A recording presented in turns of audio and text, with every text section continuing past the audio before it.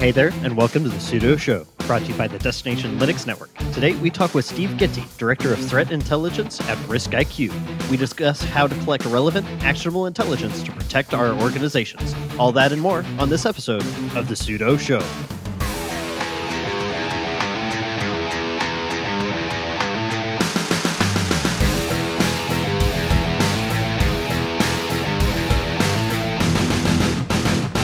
Welcome to the Pseudo Show, your home for all things enterprise open source. I'm Eric, the IT guy, and joining me every single episode is my security-hardened co-host, Brandon Johnson. How you doing today, buddy? Doing great, Eric. I've been looking forward to this all week. Yeah, I'm stoked. I just got a lateral promotion at work. I went from working in sales to now I'm going to be technical marketing manager for the RHEL BU. So I'm really excited about that. May actually open up a few doors for this show that wouldn't otherwise be open. But it doesn't get much better than that. You know, I'm changing roles at work and we've got an awesome show coming up and I'm a little wired. I changed roles too. You're a people manager now, so... They've scheduled the lobotomy to remove all technical knowledge from my brain. Yeah, it is kind of ironic that you and I ended up with promotions at pretty much at the same time. I think they were announced within 24 hours of each other, but that's a good time. I'm excited, not just about work, but also about the show. And if you don't know by now, my energy level does not get compartmentalized. If I'm excited about one thing, I'm excited about everything. So with that being said, I'm going to shut up and we're going to talk about our awesome sponsors. I'll try not to ramble, and then we'll get into today's interview. Today's episode is brought to you by DigitalOcean. DigitalOcean offers the simplest, most developer-friendly cloud platform. You can get started on DigitalOcean for free with a $100 credit by going to do.co/DLN. DigitalOcean is your one-stop shop to deploy, scale, and monitor your infrastructure and applications. DigitalOcean offers managed Kubernetes instances with just a few clicks. Simply select the size and location of your workers and off you go. Need fast, reliable servers? No problem. DO offers flexible compute options like CPU or memory optimized instances. DigitalOcean also is home to the app marketplace with one-click deploy apps from WordPress to pre-built LAMP stacks. Try their services for yourself by going to do.co/DLN. You can create an account and receive a $100 credit, good for 2 months. Thank you so much to DigitalOcean for sponsoring the Pseudo Show. Today's interview is sponsored by none other than Bitwarden. Bitwarden is the easiest and safest way for individuals, teams, and businesses to store, share, and sync sensitive data. You can go to bitwarden.com/DLN to check out their amazing service. You may or may not know this, but websites and their apps are under attack every single day, and because of this, security breaches are likely to occur. When you reuse the same passwords across many websites, hackers thank you because they can easily access your email, bank, and other important accounts. This is why security experts recommend that you use a different, randomly generated password or passphrase for every online account. With Bitwarden, you can create these randomly generated passwords, and they can be different for every site you visit. The best part is, Bitwarden will manage all of this for you, so you don't have to. Bitwarden works across all of your devices from mobile, desktop, browser plugins, and even on the command line. Make the smart move and go check out bitwarden.com/DLN and get started for free. If you're like me, though, you'll want access to all Bitwarden has to offer with the Premium Edition, especially when the Premium Edition starts at only $10 per year. That's right, just $10 per year. Go to bitwarden.com/DLN, and thank you, Bitwarden, for sponsoring the Pseudo Show and the entire Destination Linux Network. Every single year since I entered the technology space, cyber attacks have gotten bolder, they're more widespread, and they're more public. One of the most recent attacks even hit the mainstream news. I had a relative who, by their own admission, has little understanding of technology. They called me to make sure that my employer wasn't impacted. Now more than ever, knowledge of the current threat landscape is essential if you want your organization to survive. I don't think I'm overselling this at all, really. So joining us today is Steve Ginty, the Director of Threat Intelligence at RiskIQ. And on top of having a really impressive title, I just want to say welcome to the Pseudo Show. Thanks for having me. Really excited to talk with you guys. Yeah, we got a great lineup of conversation points today. And so why don't we start out, tell us just a little bit about yourself and what brought you into technology and specifically security. Sure. So, as you mentioned, I'm the director of threat intelligence here at RiskIQ. The team that I work with focuses on providing insights into attacks that take place and actors that are attacking organizations and an understanding of how they're attempting to gain access to those organizations. So I've meandered my way through the security space. I started off as just a policy person, started to get interested in the technical aspects of IT security while I was working at a couple defense contractors and really dug in. And I have a financial background. And so the analytic capability that comes with analyzing numbers seemed to play well with investigating threats, IPs, domains, and the kind of infrastructure behind them. And so I parlayed that capability into a role as an analyst and grew there. So are you a technologist by background or a finance guy by background? I have a finance degree, so I don't know. I don't know if I'd consider myself either. Fair enough.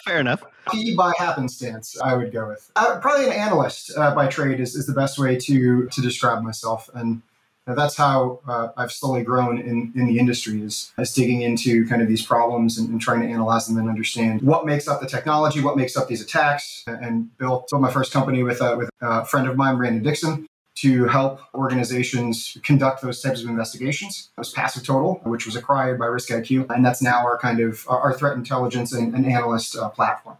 Yeah, I always ask just because I'm somewhat unusual in the technology space. I loved technology. I went to school for technology, and I haven't, ever since I graduated from college, I haven't had a job outside the technology space. So I always ask just because I find it fascinating how different people end up where they're at. But you mentioned a startup prior to RiskIQ. Why don't you tell us a little bit about that? Yeah, an analyst friend of mine, we worked together and we were working on kind of threat investigations and understanding attacks. And so we were spending a lot of time reviewing passive DNS data. And so the issue there was a lot of command line tools, a lot of data flowing by you, a lot of IPs, domains, not a good way to keep state of anything and keep track of anything. And so I had a lot of text files and Excel spreadsheets and OneNote notebooks and Altigo charts and you name it. It was just all this stuff. And so we started creating and playing around with the ability to label passive DNS data and aggregate it across sources. So, at that time, VirusTotal had a little passive DNS in its repository. Farsight, DNSDB was available. OpenDNS, all of these kind of providers had different data points. And as an analyst, I like to say I'm lazy. I usually forget to go to maybe one of those databases. I get busy and distracted.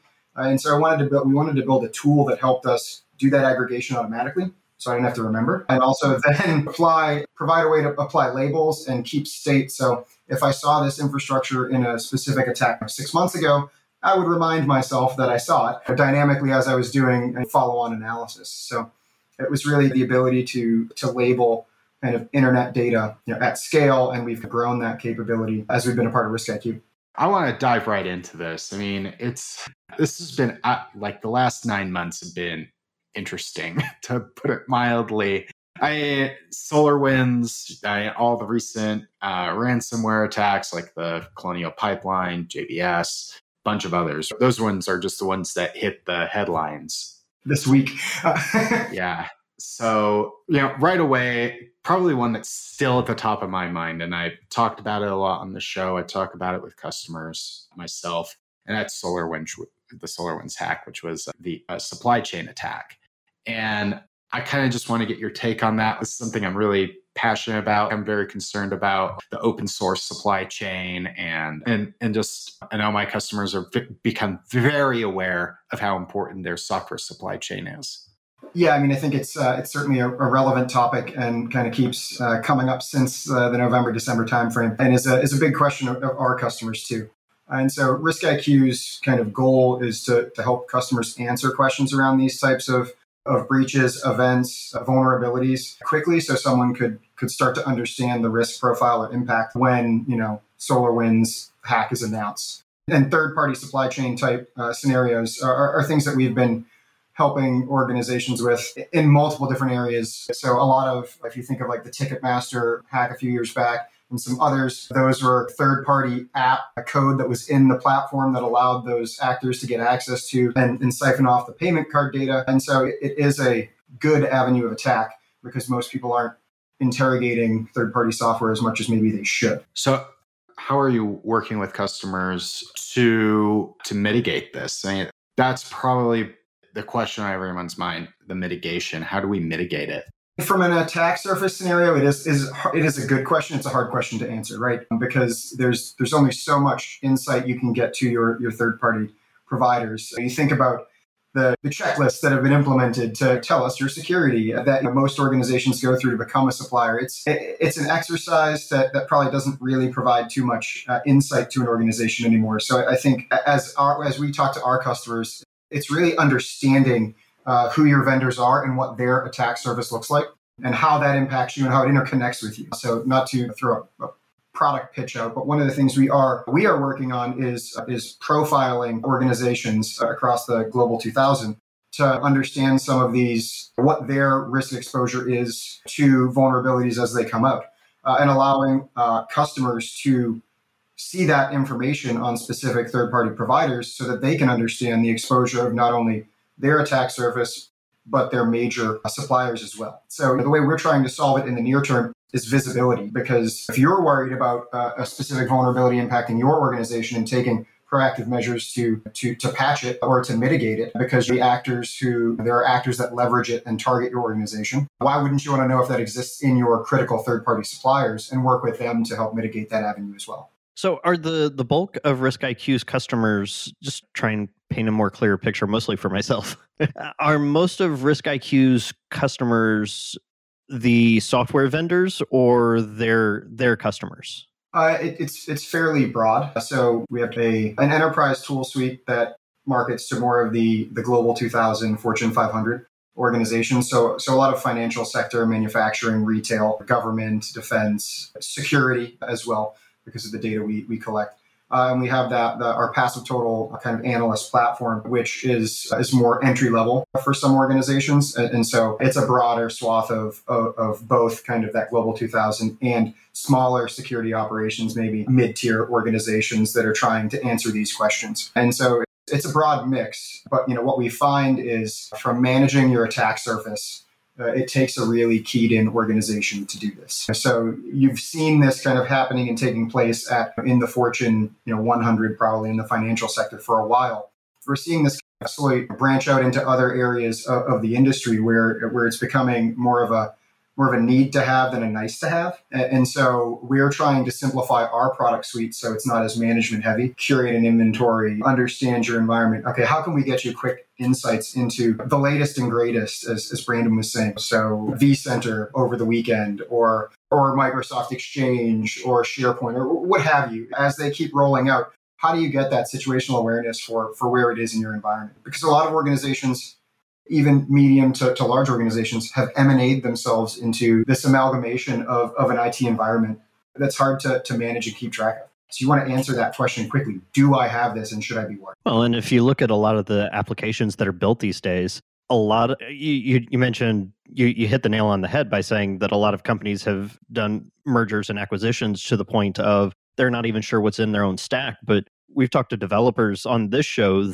that have customers who have built applications using multiple open source projects. So they're not even sure if you ask them what projects they've used to build their own application. So you've got multiple levels of uncertainty now that you then have to, if a bad actor is knocking at your door, he's not going to care whether you have a good inventory of what's in your application or not.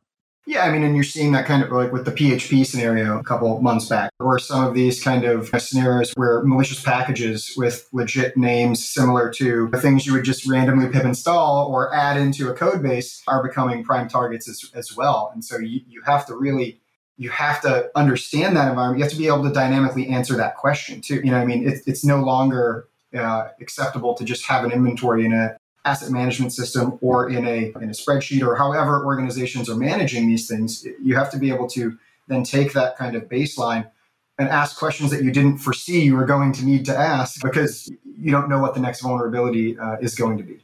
Yeah, and usually it's I actually have found most of the time it's someone that just grabbed a library that looked similar to the one next to it, and the one next to it was the real one, and the one when they picked was the fake one. And you got to watch your supply chain. That's really what it comes right down to. You just got to watch your supply chain. whether if it's proprietary software or open source, you got to watch your supply chain. Looking at SolarWinds, the interesting thing for me was it got a lot of attention, and because it was a little more novelty on the supply chain side. We've been talking about supply chain attacks for a while, and they have been a thing that organizations have been aware of. I think the brazen nature of it is what got the attention of everybody. But if I look at the detections we have in our system for how many organizations are impacted, from the Orion platform itself, we're talking about sub 1,000 organizations max. And even if we then take it a step further of who is really targeted with a second or third stage payload to make use of that avenue of attack, it was probably sub 100 organizations. And so once you start to dig in, I think it's very interesting from an espionage perspective and from a capability perspective. But it was very interesting to me that it didn't get as much. It got a lot more press than, say, Exchange did when Exchange came out at the big in Patch Tuesday in March. It was like a slow burn on Exchange, where all of a sudden everybody was like, "Oh man, this is really big." And where SolarWinds, it was like, boom. It just seemed like the media attention was a little disproportionate, I guess, for the eventual impact.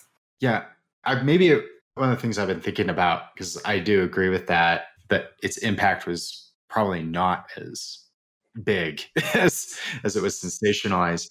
What happened was a big deal, but from I think it seemed like it was just due to negligence. I put it frank. I have no other way to put it. So limited security at best, if we're being nice. I think that's why it got the attention, because of the ease of how it happened. I think that's really what it was. Yeah, you're probably right. And we had a lot of people asking us, like, am I impacted by this? I don't know. And we can help them answer that question, and that's what we're here for our customers. But it was the reverse on the Exchange. I just assumed, ooh, this is bad. Like, you guys, here it is. Like, here's all the information.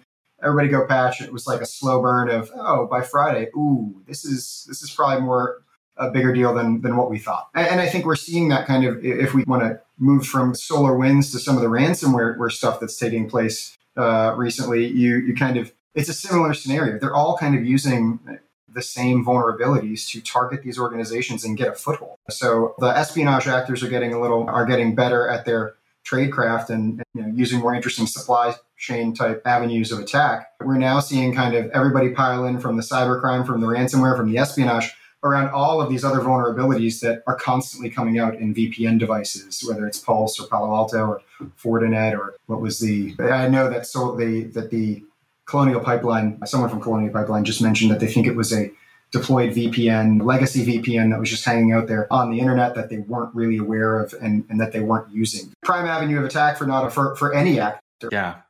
Having something just out there I get that. In my home lab, I accidentally forget to turn off SSH, but a corporation, I just that's interesting. I haven't heard that one. That's interesting. On the ransomware side, I mean, getting the foothold once they're in, you're screwed. I don't know how else to put it, but because as soon as they got in, it's pay X amount of Bitcoin, or we're going to delete your data. And it's a double. You've seen this over the last 2 years. The sophistication has increased. It's gone from phishing as the primary avenue of attack to leveraging these kind of VPN or network device vulnerabilities, or poor or weak passwords for RDP, or purchased credentials to access the system, and therefore they're going in low and slow, taking their time to find the important things, siphon them off, and instead of randomly opportunistic of, let's see if someone clicks my email and I can ransom a couple systems, I'm going to ransom the important critical data of an organization. And backups are useful, and the double extortion play that you're seeing come out is, we'll just leak that data anyways if you don't pay. That's hard to combat. Yeah. I think the perception is, and maybe it hasn't really increased, like cybercrime like this really hasn't increased over the years. It's probably always been the same, it's just getting more attention. But from a perception standpoint, it's still what's going on or what's wrong, right? Are we just not securing our systems enough? Is it an education problem, a negligence problem? Are we setting our passwords to company name 123? That's one of the things I've been thinking about. What's going on that in the industry that is like making these named attacks a daily thing, pretty much. Yeah, I mean, I talk to other people about this a lot, and I think about this a lot as we present on different topics to our customers and at conferences. It does seem like the pace is increasing. And so I will say, whether it is because it's getting more media attention or it's because the pace is increasing, a bit of a question mark in my head. I'm guessing a lot of this ransomware stuff has been going on for a long time, especially this high dollar ransomware, since at least 2019 or earlier. So it's not new per se. I think maybe the public is getting a little more attuned to it, and therefore we're seeing more reporting on it. Organizations are openly discussing it more, certainly, and there's been more impact to these organizations, so they can't really sweep it under the rug. But I think what we see from a RiskIQ perspective is the pace of critical vulnerabilities in systems just seems to be relentless at the moment. And so not only do you have to keep up with the fact that these bad actors are leveraging vulnerabilities from 2019, 2020, and the latest and greatest, new ones just keep coming out that you have to be aware of, and you have to patch, and you have to get in your already burdened patch cycle. And I think there is a bit of fatigue to it as well, right? We can't keep pace with an evolving legacy IT system, I think, is really what's starting to shine through. Yeah, that makes sense.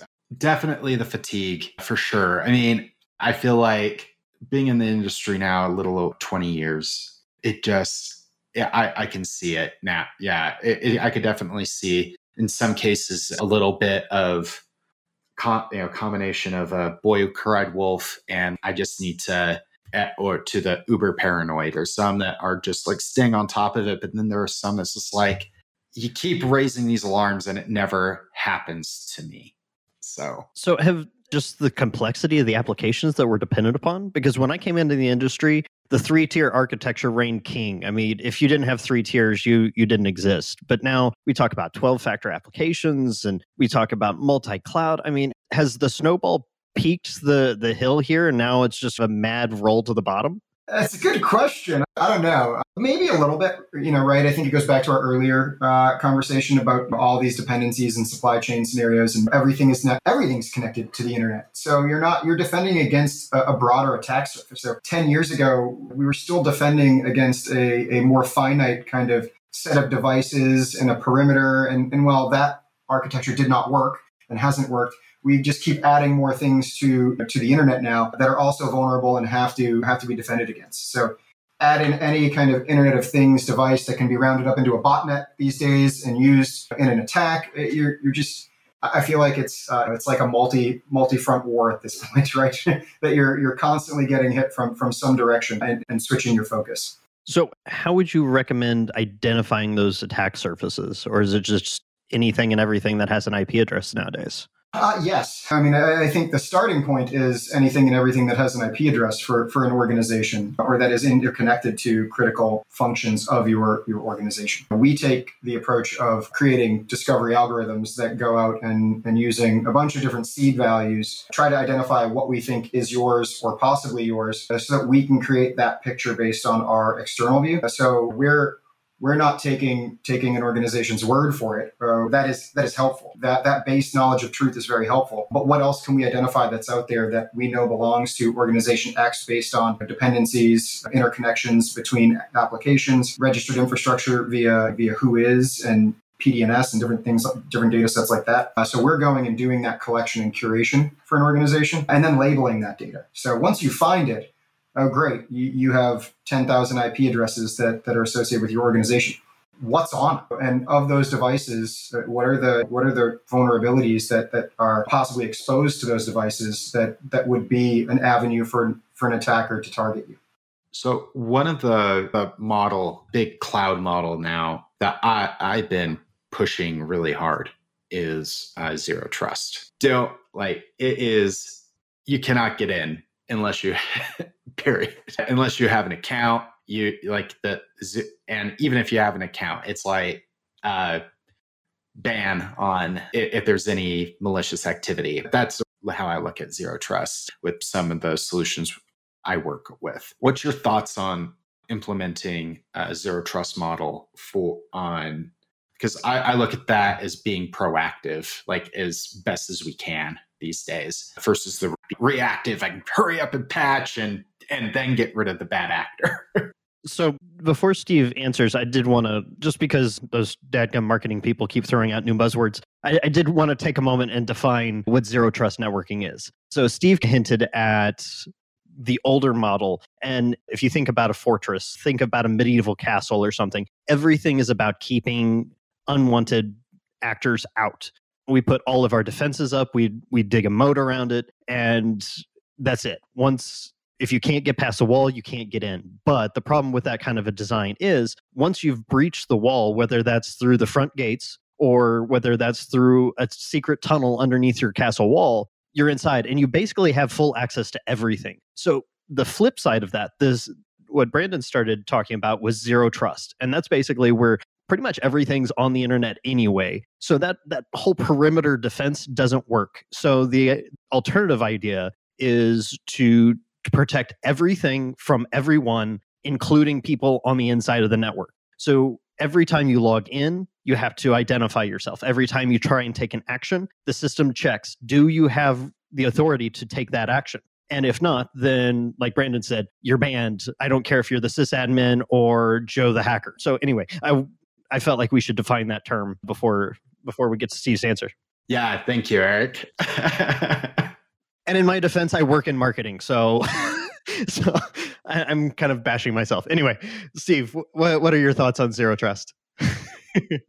I think we're headed in that direction, right? Easier for newer organizations like startups or younger organizations to start to adopt those models very quickly because they don't have the burden of legacy IT systems and operations. And I think you're seeing a lot of Fortune, 500 organizations go in this direction. I think what we're struggling right now is with, speaking of expanding the attack surface, we're going to move into these kind of cloud-like scenarios, into a zero trust environment, but we're still lugging along all that legacy stuff for the near term that we have to defend. And I think that's going to be the next kind of 3 to 5 year horizon of what we're battling with. Is COVID pushed people to start to really consider these basically remote everything and zero trust and moving to cloud-based services. And so it really accelerated people's digital transformation. Organizations were already going down that path, but it really kicked it into high gear. And now we're stuck with how do we make that transition? I don't want to say seamlessly, or how do we ensure we make that transition appropriately? How do we make sure we don't end up with applications in the cloud that we're protecting with the zero trust model while we still have these random legacy systems never dying off because there's some critical business function that we're hesitant to transition. The problem with legacy systems is they're revenue generating. Yes, there's money tied to it. So it's hard to get rid of them. It's really hard.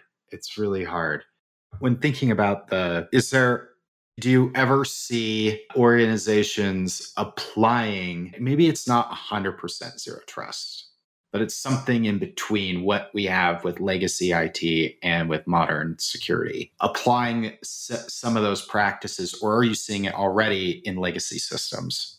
I mean, I think you're starting to see it. I think we can use the Exchange example as a key driver of pushing people into a cloud-based solution. I mean, if you're patching in March and then you're patching another 0 days in April, and you don't have that type of staff or bandwidth, or do you really want to keep that system on premise? Do you want to shift to a cloud-based solution for it where Microsoft is taking care of the patching and the security and the updating? So I think you're seeing that transition play out a bit for organizations. I think that's a prime example of, do I have the bandwidth and the capability to support said legacy system? If not, should I shift it to the cloud? I do think we're starting to see that with our customer base. It's just a little slower, right?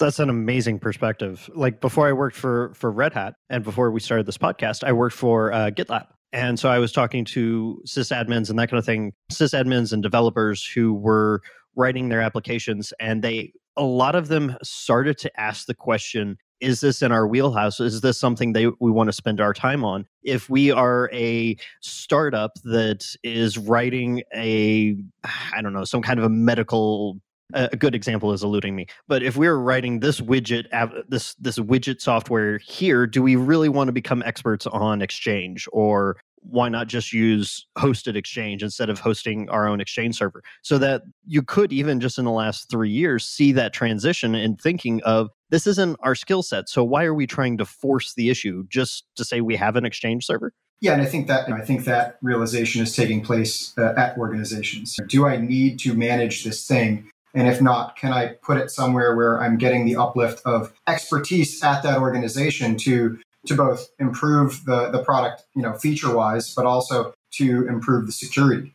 This is more my opinion than employer or anything, but something has to shift, right? If you even look at just the beginning of this year, the last 5 months, we're putting a lot of onus on organizations to patch and to secure and to do all these things. And I don't know, I don't see us being able to throw people and process and enough money at this to build our way out of it. So we're gonna have to look at a different way to start to secure these assets. And maybe it is expanding your supply chain and your third-party providers, which opens up another kind of avenue, obviously, but which maybe closes off 5 others that could be detrimental to your business. I see that with some software on the infrastructure side, like people creating S3 buckets and leaving a star, which always makes my day when I see that. World writable. What could possibly go wrong? It definitely reduces the attack surface, but then you have, we've outsourced all our email to G Suite or to Office 365, but we're hosting our cool new application and on AWS, and we've done all this. So it's changing where companies need to focus. That's really how I see it. Is it just changes where before they had to focus on they had to focus on Exchange and a bunch of other things. Now they just have to focus on their apps, but they also have to focus on, Amazon isn't going to secure this for me. Correct. And so I'm under no delusion that we are getting rid of the problem. We're getting another set of problems, but hopefully that's a smaller set of problems or a set of problems that we can easily, work towards improving as we learn our mistakes.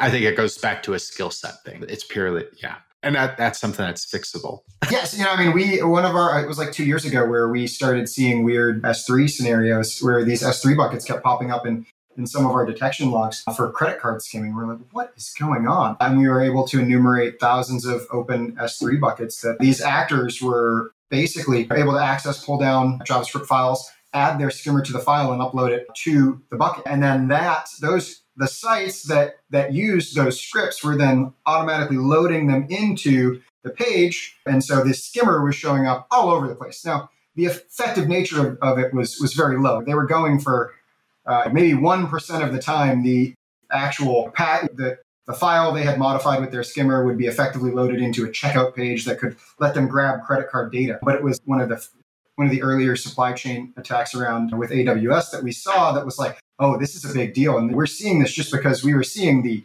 skimmer and we have detection in place for these skimmers. And we're like, why are all these S3 buckets showing up?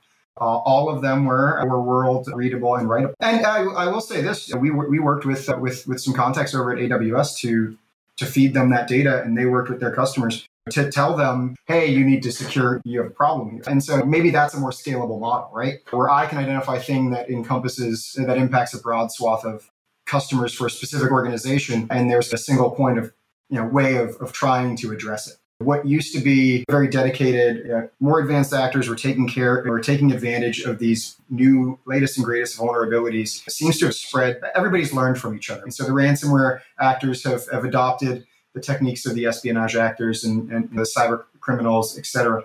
And so your attack surface has both broadened, and the people trying to leverage it, monetize it, ransom it has broadened as well. So there are more people targeting the same vulnerable infrastructure, which could be why we're seems like there's this major uptick, is because just more people are in on the game. We saw that with with Exchange was espionage actors were taking advantage of it before it was patched. Post-patch, I think it was 4 days before ransomware actors were in the game and leveraging that vulnerability to target organizations. So time to POC, time to actors actually using these vulnerabilities has really compressed from months to weeks or days in some scenarios. Before we wrap up, Steve, I want to try and prepare our audience. So from your perspective, is there something new on the horizon? Is there a new threat that's looming, or is it going to be more of the same? What's your impression of the next 12 to 24 months? I think ransomware is going to be the thing that keeps popping up in the media. We have organizations paying out big ransoms. They don't have the capability to defend against it. To the point made earlier, if once they're in, you're screwed. So your traditional IOCs for PowerShell or Cobalt Strike or whatever, I mean, they can be helpful. But if you're already seeing that activity in your environment, the door's already open, and therefore, it's kind of a ticking clock. I feel like organizations are going to struggle with this, and we're seeing a little bit of action by the U.S. government, and I think that can be positive, but the payouts are immense right now. And so there's a risk-reward scenario going on where I think these actors are going to continue to hammer organizations in the next 6 to 12 months.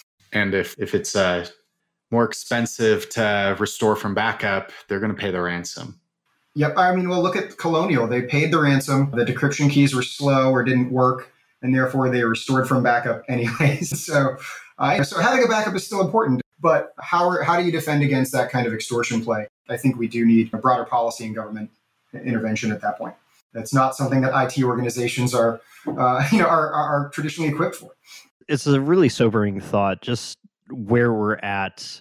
I mean, it used to be one thing. It was either botnets just scanning your network, or just some, I hate to use the stereotype, but it was just some kid in his mom's basement that was screwing around, seeing what he could get access to, and inevitably cause damage, whether intentionally or accidentally. But I mean, now we're talking about state actors. We're talking about well-funded, well-organized organizations. And you're right. The IT operations of the past decade just aren't equipped to deal with threats at this level. So I want to get Brandon and Steve. I want to get both your thoughts as we close, but I feel like we have to deal with this issue before the code goes live. We need to start with the libraries. We need to start with the open source projects that build so many of the applications and the environments that we use today. We need to spend more time working with open source projects, working with developers, instilling good practices, building good templates that you can build other applications from, start at the top of the pipeline, work our way down. That way, by the time the code actually hits production, before customer data, before credit card numbers are actually traveling across the wire, that we've seen multiple different types of automated scans. And this all has to be automated. There's no way with the snowball of application development that we can expect developers and systems and security administrators to deal with all these different types of threats from a manual perspective. That's just asking too much of an operations team. We've got to go to the projects that are key to so many of the applications that we use today and work our way forwards from there. I'll quickly just make a quick comment, but the essential, it goes back to an earlier episode. One of the guests had mentioned that they were working with a client that said they were using no open source software. Oh, that was the Tidelift episode. And they said, no, and that's impossible. Is it written in Node? It's open source. Like, you're using open source libraries. It's important to understand. We need to change the way we build software. We need to understand where it's coming from. We need to understand that also, and this goes back to something I'm passionate about, which is continued funding of these maintainers. If the maintainers stop maintaining a library and that library just sits there for years, but it's used everywhere, that's a problem. And it's a big long-term fix from my point of view, that we need to figure out how to keep people either motivated or get more people involved, especially when it comes to these things that are now integral to all kinds of enterprise software.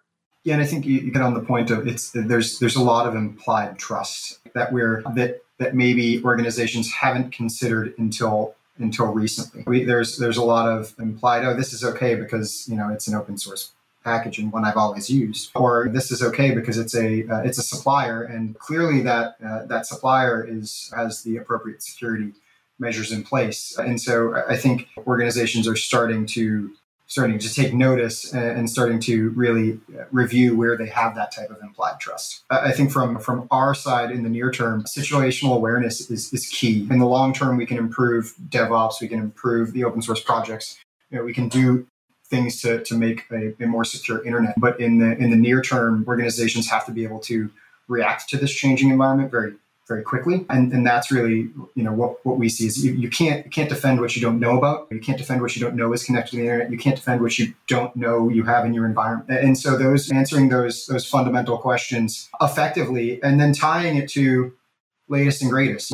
What is vulnerable? Who is leveraging? Who are the actors that may be targeting your organization? And what are they normally? What vulnerabilities do they leverage? So that we can prioritize this a little bit better, because it's almost a game of whack-a-mole at the moment. Yeah, that's a great analogy. So, Steve, if our listeners want to follow you, you're pretty active out on I would say the conference circuit, but that's kind of an interesting situation right now. If folks want to hear more about you and about what your thoughts and opinions, where can they go? So I have a Twitter account, SE Ginty, that anybody can go follow. My own security thoughts, other security thoughts from colleagues and friends, and kind of risk IQ intelligence as it's being developed and delivered. Awesome. And if someone wants to follow or hire Risk IQ, where would you send them? Anybody can go to riskiq.com to check out our careers and more about the company. We have a community that anybody can sign up and register for. It's community.riskiq.com. And when you log into the community, you'll see our Intel portal, which outlines new vulnerabilities, new attacks that are taking place that our research team has been digging into. And it aggregates a lot of open source intelligence into the platform. So we distill down pertinent articles on a daily basis and extract known indicators of compromise from those. And it's free to sign up. Obviously, there are some limitations to the community version, but it's a great place to start to understand some of Risk IQ's data. That's fantastic. I really do appreciate you coming on the show today, Steve. It's been a real pleasure having this conversation. This has been great. Thank you, guys. Yeah, it took us a while, but I'm glad we got you on the show. I'm glad I got a chance to talk with you. All right, we will have links to all of Steve and Risk IQ's social and website information in the show notes. But until then, if Risk IQ has some really big announcements, or if there's a new major attack, give us a shout and we'll get you back on the show real soon. Sounds great. All right, Steve, you take care. Thank you. Thank you so much for joining us today. As always, your feedback is welcome. Head on over to sudo.show/discuss. If you'd like more of Brandon and I, you can find it over at sudo.show and on social media at Sudo Show Podcast. You can catch more awesome content over at our network partners, destinationlinux.network. If you haven't been by the Sudo swag store recently, you're missing out. Go get your Sudo shirt, your Sudo mug, or a Sudo hat. Go check it all out at sudo.show/swag. Brandon, anywhere else you'd like to send folks? You can follow me on Twitter at dbrandonjohnson or my website, open-tech.net. And you can follow me at ITGuyEric or on itguyeric.com. Remember, the Sudo Show is your place for all things enterprise open source. Until next time.